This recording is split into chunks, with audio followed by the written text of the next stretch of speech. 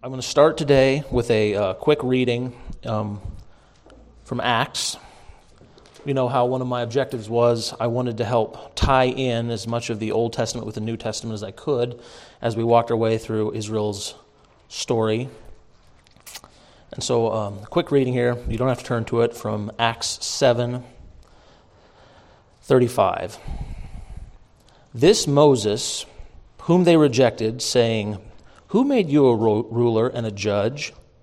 This man God sent as both ruler and redeemer by the hand of the angel who appeared to him in the bush.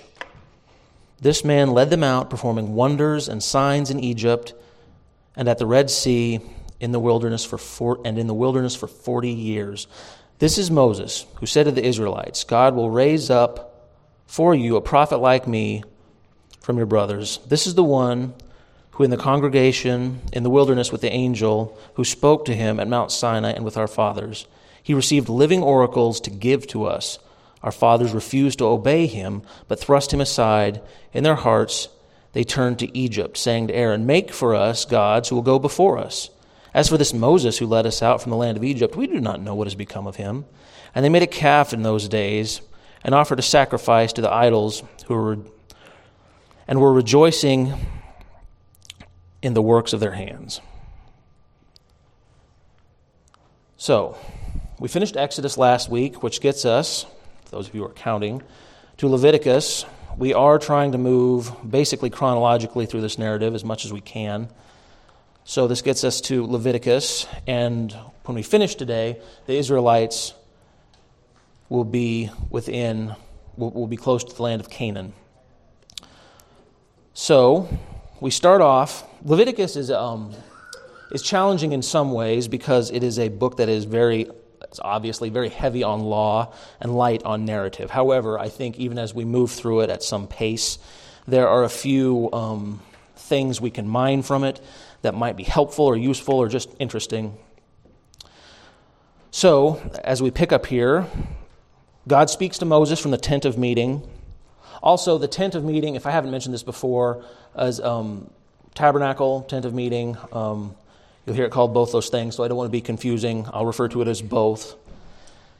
So, Moses is given further instructions concerning offerings. The priests are to oversee and administer these offerings, these burnt offerings. And there's three kinds here that we see that pop up. Quickly, we have a grain offering, and we have a peace offering, and a sin offering. But we need these offerings, and they're for atonement from sin. So a quick question, just as that I think it might be helpful to us, why must God punish sin? I mean, Lee brought up a really good question, last week, the sight and the smell of these offerings, the spectacle of all this death. Why must God punish sin? Greg. Well, one, God is a just God, and he would not be a just God if he let it go. Mm-hmm. And also it's a reminder to the people, if they didn't have to do that, they would become more casual about God's holiness and their sinfulness. Yes. And also, clear on up to Jesus' day, it's going to make a greater impact to understand that Jesus put a stop to all of that, the offering system that had taken place before, which was such a spectacle of effort and sacrifice. I agree. I think that it shows, because God is a just God. If God, just waved his hands and said, "Well, it doesn't really matter," he's in a way undervaluing his own commandments. God is holy. He's perfect. That is the standard. And when God commands people to do something and they don't do it, when they disobey, there must be justice done. And as Greg mentioned, we are setting up for a new covenant, but it's okay for us to have in the back of our minds the things that had to be done in Israel's day to make amendments for these sins. And that is what they're for. It also lends solemnity to the sin. It just shows that this was not a light thing. It guards against a sort of casual approach to one's sin, something that we all still struggle with, being casual about our sin. So I just think this is an interesting part of Israel's history. As God gives Moses these new directives, we talk about a grain offering, we talk about a sin offering, and we talk about something that I think I just found kind of interesting, a peace offering, that we're in Leviticus 3 now. Peace offerings are a little different than the offerings performed as propitiation for sin. The peace offerings were to be performed in thanksgiving, upon payment of a vow, or in goodwill. It was sort of a special, spontaneous offering that could be presented to God at any time. It wasn't part of the normal ritual. I think that's really interesting. That's cool, because we think about the Israel, we think about the law being so regimented, but even in that system, even with all these bloody sacrifices, God leaves room for the person who's just like, I just want to praise God today. I'm thankful, something's good has happened, I want to approach God. And I think that shows us something really interesting about God's character, that even back then, there was provision for people to just spontaneously worship and praise God, something that continues even into the New Testament. Anyway, we also see an interesting point here. The sin offerings are to be performed. This is a different kind of offering now. We talked about the peace offerings. The sin offerings are to be performed when the people commit sin unintentionally. The law is getting pretty weighty at this point. We're adding to it by the day, it seems. Moses is writing it down. What are the chances that people are going to unintentionally break parts of it? Pretty high. So why did, we sometimes talk about accidentally breaking the rules. Why does God's law have a provision for people to be like, oh, I didn't realize that I had just broken God's law. What do I do now? Well, there's a sacrifice for that. But why specifically would God put in a sacrifice for people that accidentally break the law? Or unintentionally or ignorantly, Why? Carrie? So that people don't make the excuse or get into like a regular routine of being ignorant of the law. So like we still need to know the law, we still need to learn the law, and then if there is something that we're not covered for, that we don't know, we can still atone for that for now, but then obviously the goal is to learn about it later on. I think that's true. I think that it may help fill in some of those gaps in people's knowledge. I think it also just shows how seriously God takes this law. The law is massive. It's becoming a very large book. Well, what if, I didn't realize that, this tiny little law here and I messed it up. Is that really a big deal? God says, yes, it is. It's a big deal. It's my law. I'm a just God. You've broken my law. And there's specific provision for you to make atonement for that. So even the unintentional sins, even the little bits of the law, we've spoke before about how we're getting more and more restrictive laws put in place, and we'll talk more about that here in a few minutes. But God makes provision for that. Also, this is just something that I found interesting. It's scalable based on your economy, meaning that if you can't, if the rich people can afford to sacrifice a bull, if you can't sacrifice a bull, you can sacrifice a sheep or a goat, and even the people who can't do that can sacrifice a pigeon or a turtle dove. So God does not discriminate against those who might not be able to afford the larger sacrifice. That is also part of the law. Even if you are of lesser means, you are still able to keep all of these commandments. So I thought that was interesting as well. So moving on, yes? The unintentional sin, I think we also can go back to Genesis 5, where God gives the analysis of man's heart, which is continuously wicked. And I think Calvin said that the heart of man is a sin factory. I mean, we produce it constantly, yes. Even as being born again and regenerated. Mm-hmm. We still have that old nature that rises within us, and there are times that we sin. We can come out of church or just finish our praying or reading scripture, and something upsets us or a thought comes across our mind. which is not godly. It's not that we planned it, but it's part of our nature, and God He sees that, so He makes provision for it because He is merciful. When the Pharisees were questioning Jesus about the disciples breaking the law by rubbing some grains of corn in their hands, they said, "Well, they're breaking the law." Well, He says, "Have you ever read what David did when he was hungry? He went into the temple." And which was only lawful for the priest to eat. And then Jesus tells him, I desire mercy and not sacrifice. Now go learn what this means. So I think that we can see the heart of God there. Yes. For us, that we are, sinners, and we fall, but we're redeemed, and He makes that provision for us. Most certainly. I agree. The human heart is a factory of idols, and the wonderful thing about our loving God is that we can see then as now, He provides a way for that constant sin to be atoned for, and shows His mercy and His love in that way. So, just glossing through a bit of the law here, as we get to Leviticus 8, Moses brings Aaron and his sons. He consecrates them. Okay, it is a ceremony. Takes several days. There's sacrifices involved. They're anointed with oil. So we are now fully establishing the priesthood. It's going to function from now on. Aaron presents offerings at the tent of meeting or tabernacle. Blesses the people. The glory of the Lord appears. And a miraculous instance occurs here. Fire actually comes down and consumes the sacrifices. This is something we'll see happen a couple other times in the Old Testament. But upon the consecration of Aaron, we see this, that they don't burn the sacrifices. They prepare the sacrifices and lay them out, and God's presence shows up in fire and consumes the sacrifices. Certainly miraculous, public display of God's power. And it makes an impression on the people because it says the people fall on their faces. This is as if you needed more miraculous signs to show God's presence, to show that God is, that this is God's plan, that this is what God wants.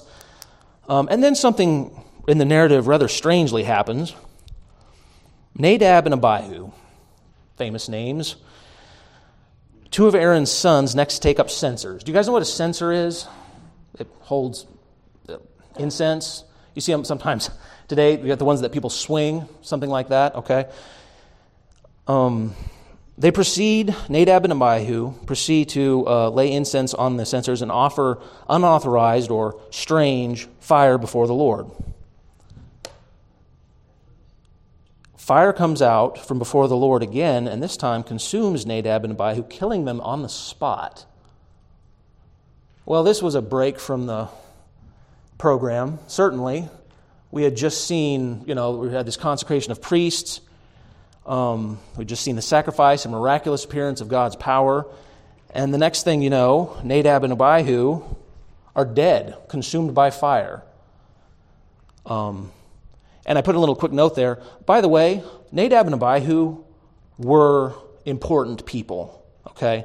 They were named specifically amongst the 70 elders of Israel who were allowed to partially ascend Mount Sinai when Moses went up to talk to God. And their father is going to become the high priest. These are well-connected people who had seen as much of God's glory as probably anyone aside from Moses, okay? They had been there. They were insiders in a way. And God struck them dead immediately because they offered unauthorized fire. So I put to you the question, why? I mean, surely it was sin, it was unauthorized fire. Why did God kill them? Instantly. And by the way, afterwards, has them carried out of the camp in their robes, like whatever's left of them is removed, like in their coats, like they're picked up and carried out of the camp. Possibly, yes. Yes. Why? Why kill them publicly? Well, I think to stop the unauthorized nature of what they were trying to do things and getting God to accept whatever we give you. Never mind what you've asked for. We have decided to do this instead. Yes. And God is and I'm sure God didn't do this every time this happened, but he's making a statement. He's showing visibly to everybody that's there, no, that's not how we're going to do this. We're going to do it the way I said, and put a stop to you taking that into your own hands right away. I agree. I think that the priestly class is eventually going to wield a great deal of power. They're going to be involved with a lot of laws and the keeping of those laws. And we just see this contrast. When the sacrifice was prepared, God's fire comes down miraculously, consumes the sacrifice. When God's prescription concerning the law is not followed, the priests are consumed. And a very public sign. For those of you who want to dig into this a little bit deeper, John MacArthur wrote a book called Strange Fire that has that covers the incident in part about Nadab and Abihu. And I'll read a quick section out of here for you, just to sort of his thoughts on this unusual event. Most likely, Nadab and Abihu had taken fire from some source other than the brazen altar and used it to light their censers of incense. Remember that God himself set the altar ablaze with fire from heaven. Apparently, Nadab and Abihu had filled their censers with fire of their own making or coals from some fire in the camp of Israel. The actual source from which they obtained the fire is not recorded, nor is it important. The point is that they used something other than the fire that God himself had ignited. Their offense may seem trifling to someone accustomed to the type of casual worship our generation is known for. Still, what Scripture expressly condemns in this strange fire they offered is the crux of their sin. They were approaching God in a careless, self-willed, inappropriate manner without the reverence he deserved. They did not treat him as holy or exalt his name before the people. The Lord's response was swift and deadly. So, we've talked about the importance of the law. We've talked about God's passion for his law. And it's a very interesting public indictment of priests who do not keep to God's specific commandments. And we see that Aaron does not speak in response to this. His two eldest sons were just burnt, and Aaron says nothing. So it must have been quite a moment for Aaron. God next speaks to Aaron and gives him 3 imperatives. So we're talking about the priests here. Drink no strong alcohol when going into the tabernacle on pain of death. Next, distinguish between the holy and the common, between the unclean and the clean. And 3, teach the people of Israel all the Lord's statutes. So we're defining the role of priests, and an important one, the last 2 especially, distinguishing between the holy and the unholy and teaching the people all of God's statutes. And from this incident, we move into various laws regarding the clean and the unclean. I won't go through all of them. Animals are categorized as clean and unclean. We talked about what the people can eat. And then there's we're in Leviticus 11 now, and for the first of 2 times in our narrative here, God is going to say something that I think is important. Leviticus 11:43. You shall not make yourselves detestable with any swarming thing that swarms, and you shall not defile yourself with them and become unclean through them. For I am the Lord your God. Consecrate yourselves, therefore, and be holy, for I am holy. I think if there's anything that God is showing through this, it is certainly showing his holiness. And we're starting to draw a very distinct line between the holy and the unholy. And the priests will help show this between what is holy and what is separate and defiled. Moving on, as we have various, with further laws regarding the clean and unclean, laws, this is in Leviticus 13, laws concerning leprosy are given. People with leprosy are unclean and cannot be touched or dwell among the rest of Israel. So why did I pick that one up? Well, like I said, I really want you guys to connect this narrative with what's happening in the New Testament. So I'm going to read to you a very quick section from Matthew 8, concerning leprosy and concerning Jesus.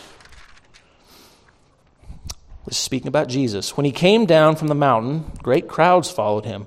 And behold, a leper came to him and knelt before him, saying, Lord, if you will, you can make me clean. And Jesus stretched out his hand and touched him, saying, I will, be clean. And immediately his leprosy was cleansed. Jesus said to him, see that you say nothing to anyone, but go, show yourself to the priest, and offer the gift that Moses commanded for a proof to them. So sometimes when we read this part, we're like, oh, the gift that, what are we talking about? This is Exodus here. We're talking about after the healing, after someone had been healed of leprosy, bringing a gift to the priest. So Jesus is very aware of this, and us being aware of it, and also being aware that they were not allowed to touch people who had leprosy. Leprosy, as we'll read in here with the law, the leprous people had to make themselves known. They had to stay away. So it's good background information for us to have, and makes it all the more shocking that Jesus would reach out and touch one. And so we also see institution of the Day of Atonement next.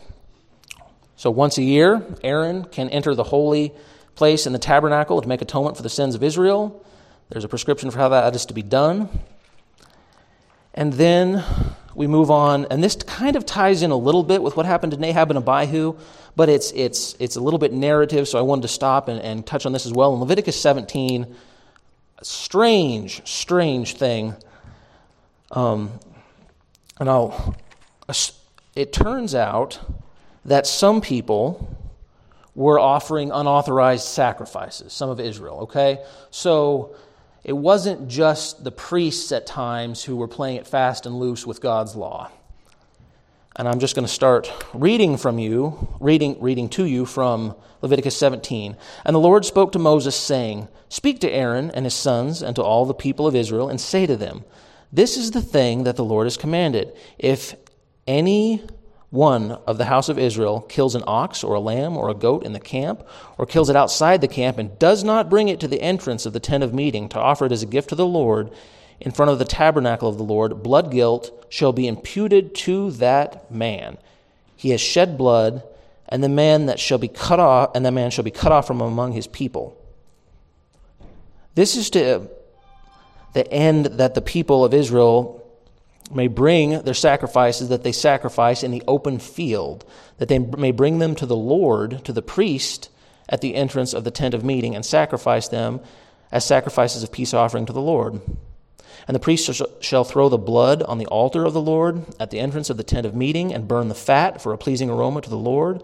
So they shall no more sacrifice their sacrifices to goat demons, after whom they whore. This shall be a statute forever for them throughout their generations. So, it turns out that some of the Israelites had been offering other kinds of unacceptable sacrifices. Sacrifices that weren't at the tabernacle. Sacrifices that weren't being presided over by priests. Sacrifices to goat demons. Some of you may have seen this before. Sometimes religious symbolism, satanic cults. You'll see the figure of a goat's head, sometimes is used to represent Satan. It's a common motif. The Israelites, some of them, were sacrificing to goat demons outside the camp. It almost defies logic. Why would his people be sacrificing to goat demons and offering unauthorized sacrifices out in the desert? Can anyone want to tackle that one? Front row. It's odd, right? I mean, I'm not the only one who finds this strange after all these manifestations of God's power and all the minutiae of the law that people are out here outside the camp sacrificing this way. I guess my thought would be that they just came out of Egypt, a land where there are many gods, and a lot of the gods have symbolism of heads of animals and cats and dogs and things like that, and they were among a people who worshipped animals and many gods and had many different ways of worshiping different gods, like for the air or the sea or the sun, the moon, things like that. So they have God and they believe in God, but then they are also worried, it seems that there are other powers, let's also appease them. They don't see God as their only God or their one God or their true God. They don't realize that that is the only power that they need, or they don't quite understand that or grasp that yet. That's excellent. The world which they live in, the culture that they had just recently escaped, is a polytheistic culture. Or we talked about, back when we talked about Abram, the idea of henotheism, where you have like one large god and multiple other smaller gods.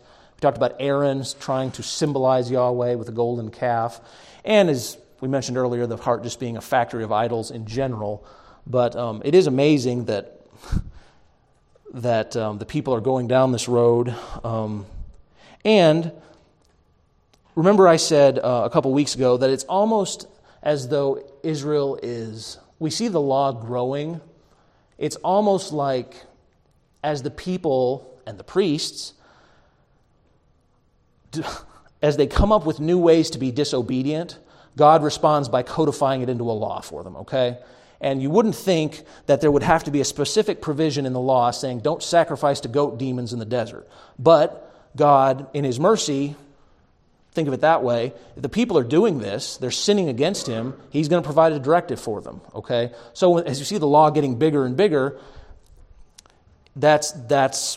it is a function of the fact that the people are sinful, and this keeps being added by God to guide them. Question? Well, not a question, but a statement. I Yes. think when we look and see Israel's conception all the way up to the Babylonian captivity, it was one successive time of idol worship after another. They didn't learn that lesson until they came back from Babylon, because that's when you see them actually go and not reestablish idol worship after the post-exilic people came back. It took them a long time to learn that lesson. Yes. You're almost talking 1,500 years of continuously God disciplining them, telling them, warning them. We can see it in Jeremiah. Just you look at that, Lamentations, of the warning that's coming. Why? Because of the idol worship, because of their disobedience and following and whoring after other gods. And I think the same thing today when we look at the strange fire, with this new anointing, speaking in tongues. Yes. Well, God gave those tongues for a sign to those who don't believe. Mm-hmm. And I believe that time is past. I don't believe that's coming back, because we have a completed whole scripture that we can follow. So when people say, well, I want the second blessing. What do you mean the second blessing? Christ is the only blessing that you need. The speaking in tongues and all these quote unquote supernatural experiences that they say that they're having from the Holy Spirit is actually blasphemous, because it's outside of Scripture. If it's not in Scripture, it's outside. So yeah, certainly people are always looking for that new thing. Or new way to worship. That is a theme we see. Question back here. And just as a quick aside here, God makes it very clear that an unauthorized sacrifice, far from removing guilt, actually places guilt on that person. If you kill an animal and it's not an authorized sacrifice, you drag it out in the desert and do something unholy with it, that is not God's, it doesn't take away or propitiate any of your guilt. It actually imputes blood guilt. So God's very clear about that as well. Yes?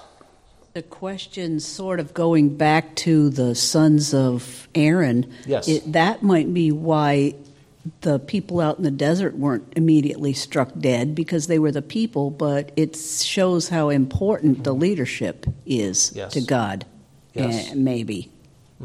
That's certainly true. And we certainly see after the incident, and again, we see the sin, and then we see God forgiving and providing laws to guide, and sometimes punishing.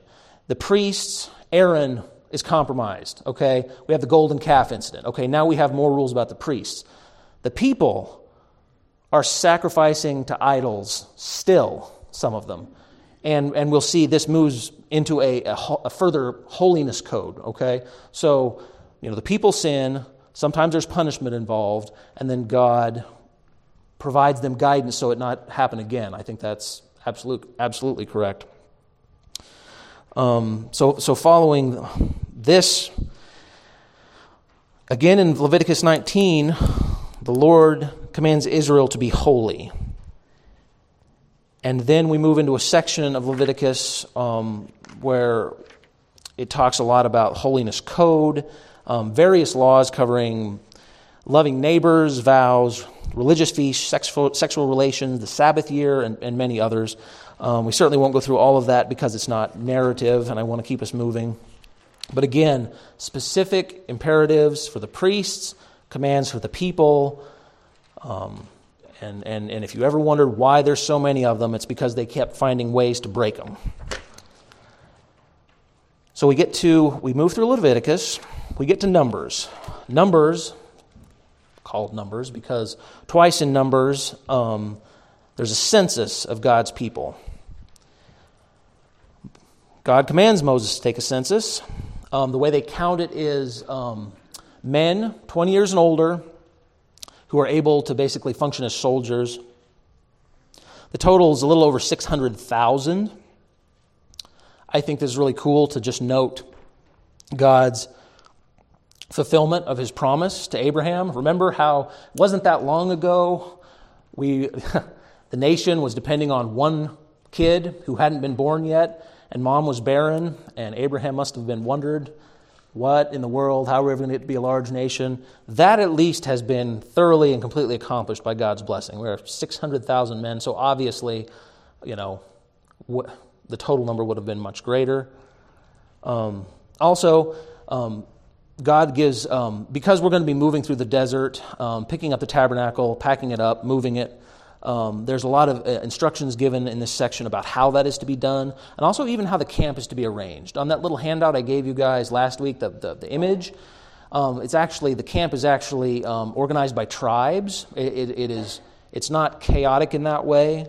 That there's specific ways when they move. Certain people are responsible for carrying certain things. The camp is laid out in a certain way.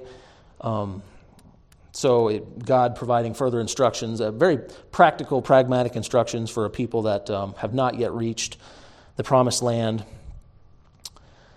And then a huge event, 2 years, 1 month, and 12 days after leaving Egypt, the pillar of cloud lifts from over the tabernacle. So we've been at Mount Sinai for a long time. A lot of laws, many important occurrences that we should be aware of. But Israel was there for a long time. Paran, as best we can, if you picture the Sinai Peninsula, Paran, the wilderness of Paran is sort of to the northeast, so moving in the direction of Canaan, but not there yet. But that's where the pillar of cloud lifts over the tabernacle and leads the people in that way. And in an organized fashion, they set out. But we're now in Numbers chapter 10. After 3 days, the Israelites complain of their hardships. The Lord is angry, and in his anger, he consumes with fire some of the outermost parts of the camp. So it took 3 days after they left for the people to start complaining about things. And God responds with fire. The people cry out to Moses. Moses prays to God, and the fire dies down. But the complaining, unfortunately, does not stop. And I'm going to read to you guys a section from Numbers 11:4. Now the rabble that was among them had a strong craving, and the people of Israel also wept again and said, "Oh, that we had meat to eat. We remember the fish we ate in Egypt that cost nothing, the cucumbers, the melons, the leeks, the onions, and the garlic. But now our strength is dried up, and there is nothing at all but this manna to look at." It didn't take very long for the complaining issue to raise its head again. And in a specific way. I mean, remember, it's been over 2 years since they were in Egypt. It wasn't like they left Egypt yesterday, okay? But now, they're looking back and saying, oh, man, I know we've been out here watching God do miracles in the desert for 2 years, but man, Egypt was great, and the food was good. And talk about rose-colored glasses. We remember the fish that we ate in Egypt that cost nothing. You were slaves. I just mean like the human heart is certainly a factory of idols, but for goodness sakes, you were slaves, and you're complaining. Apparently, at this point, God was still providing manna for them. There's nothing at all to eat but this manna. The manna was what was free. God gave that to them. They didn't earn it. So this whole like looking back on Egypt and being like, oh, back in the day was wonderful, and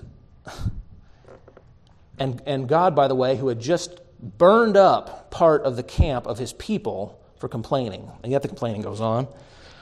And this seems to have a profound effect on Moses. And this is the kind of the first point where we see Moses seemingly being really affected by the grumbling of the people, that Moses himself, in a way, starts to grumble. Verse 10, chapter 11, Moses heard the people weeping throughout the clans, everyone at the door of his tent, and the anger of the Lord blazed hotly, and Moses was displeased. Now remember, God is angry because the people are whining and thinking about Egypt.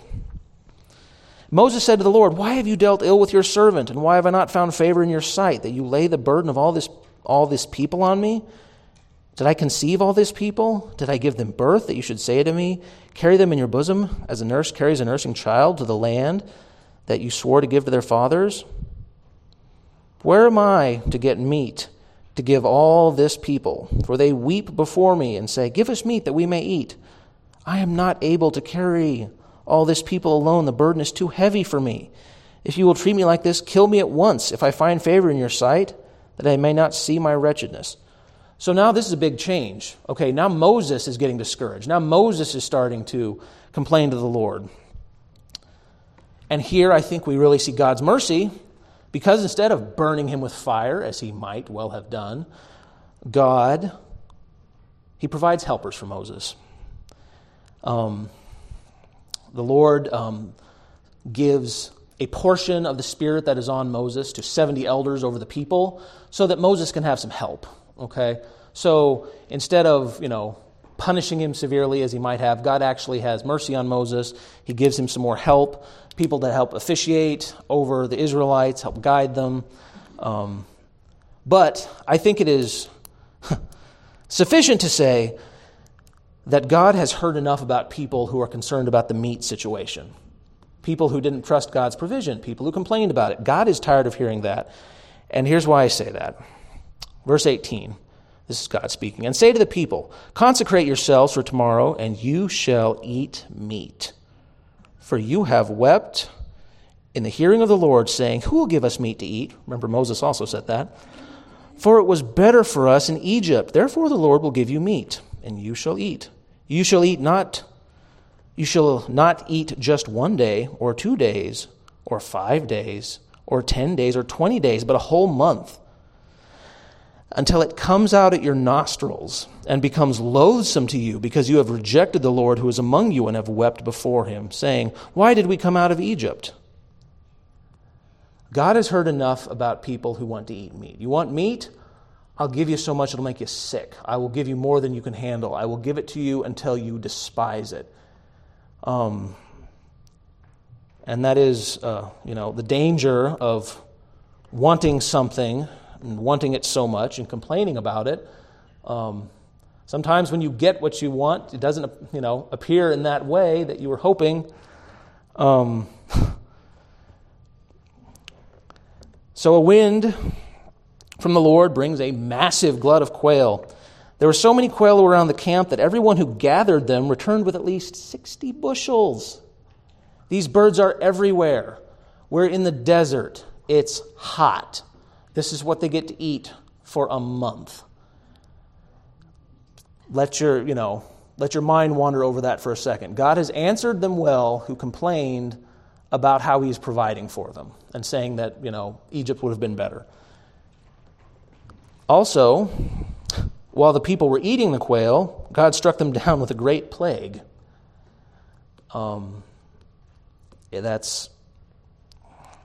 I think from our perspective, looking back, it is easy to see this and to see God's just punishment for a people who He has provided for so richly and who are still either don't trust or are not thankful for what He gives them. But again, these words were written for our instruction, so there's the warning. How many days does it take us to start complaining? Me, myself, sometimes I can do it in way less than 3. So I think that's just this is not a story written so that we can look back and beat up on the children of Israel and judge them from our New Testament perspective. This is written for our benefit and for our warning. And despite all this, Israel journeys to the wilderness of Paran at Kadesh, and Moses sends men from each of the tribes into Canaan as spies to see what the land is like and what people are dwelling there. So we've moved from the Sinai Peninsula, and remember we talked about Mount Sinai. Traditionally, Mount Sinai was in the south central region of the Sinai Peninsula. Contemporary scholars, some of them think it was more in the central or north central part of the Sinai Peninsula, but wherever it was, we're moving basically to the northeast. We move northeast till we come to Canaan. And when they know where Canaan is, because remember last week we talked about how God told them the boundaries of the land. They have a very specific idea of where they're going. They go there, and Moses sends in spies. Leaders from among the people, representing each of the tribes, and we're going to see next week what happens after that. But we have left Sinai. We have the law now. Israel is now on foot. They're moving. They come to the very border of this land that God had promised to give them for generations. And here we stop. And next week we'll see what the people's response and what God's response is. So we have just a couple minutes here. Any thoughts about today? Thoughts about the priesthood, the priesthood, or the people, or the leaving Sinai, the laws, the sacrifices? We did cover a lot. I'm trying to trip along here so that we can keep moving. Yes, Simeon. Just an observation.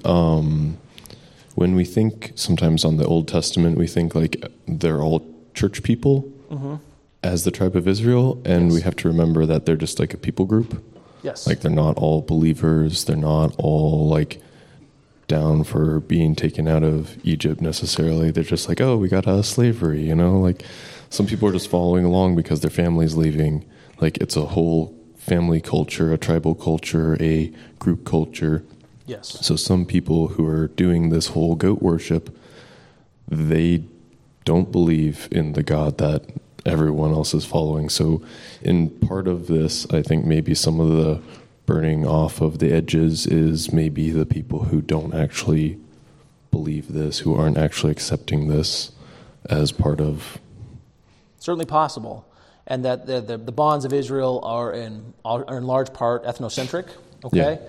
And that makes it very different from, like, as you rightly pointed out, from the New Testament church, where we're not brought together because we're all related, So it's a different picture. And it doesn't say, when it talks about God consuming with fire the edges of the camp, there's not a lot of detail there, but sufficient to say, the part of the camp was burning, and that, it's bad enough the people are yelling out to Moses, basically saying, talk to God, make him stop.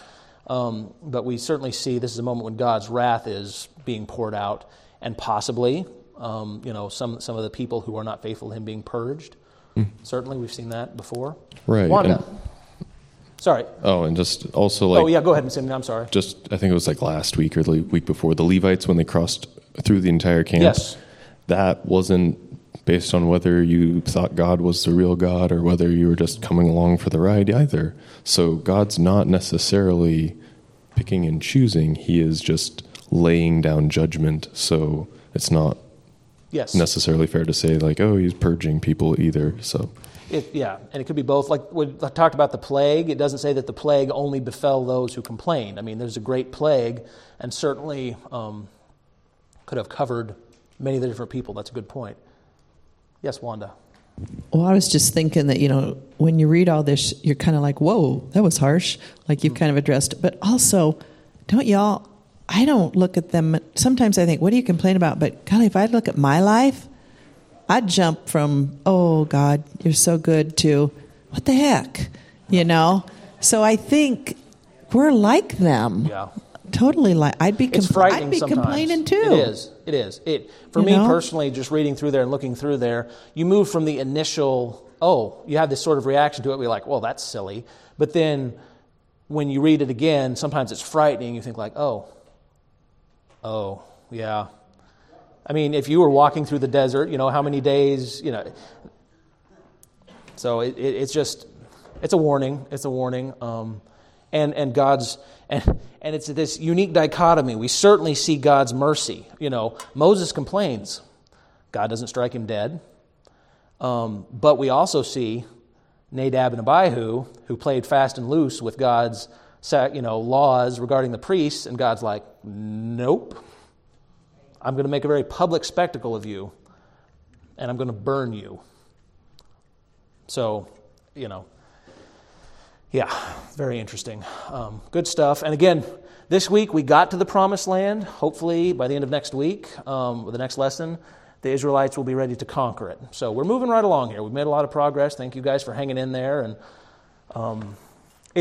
I have to admit, there was part of me that was very excited to be done with the law and moving on towards more kind of like what happens next in the story. But I tried to just hit on some of the basic stuff that I think makes a good connection with the New Testament, or just will kind of help spur your interest. And of course, you can always deep dive. I encourage that. If you heard something today you like, jump in there, open the Bible, and get 10 layers deeper. So, any other questions? Or thanks again, guys.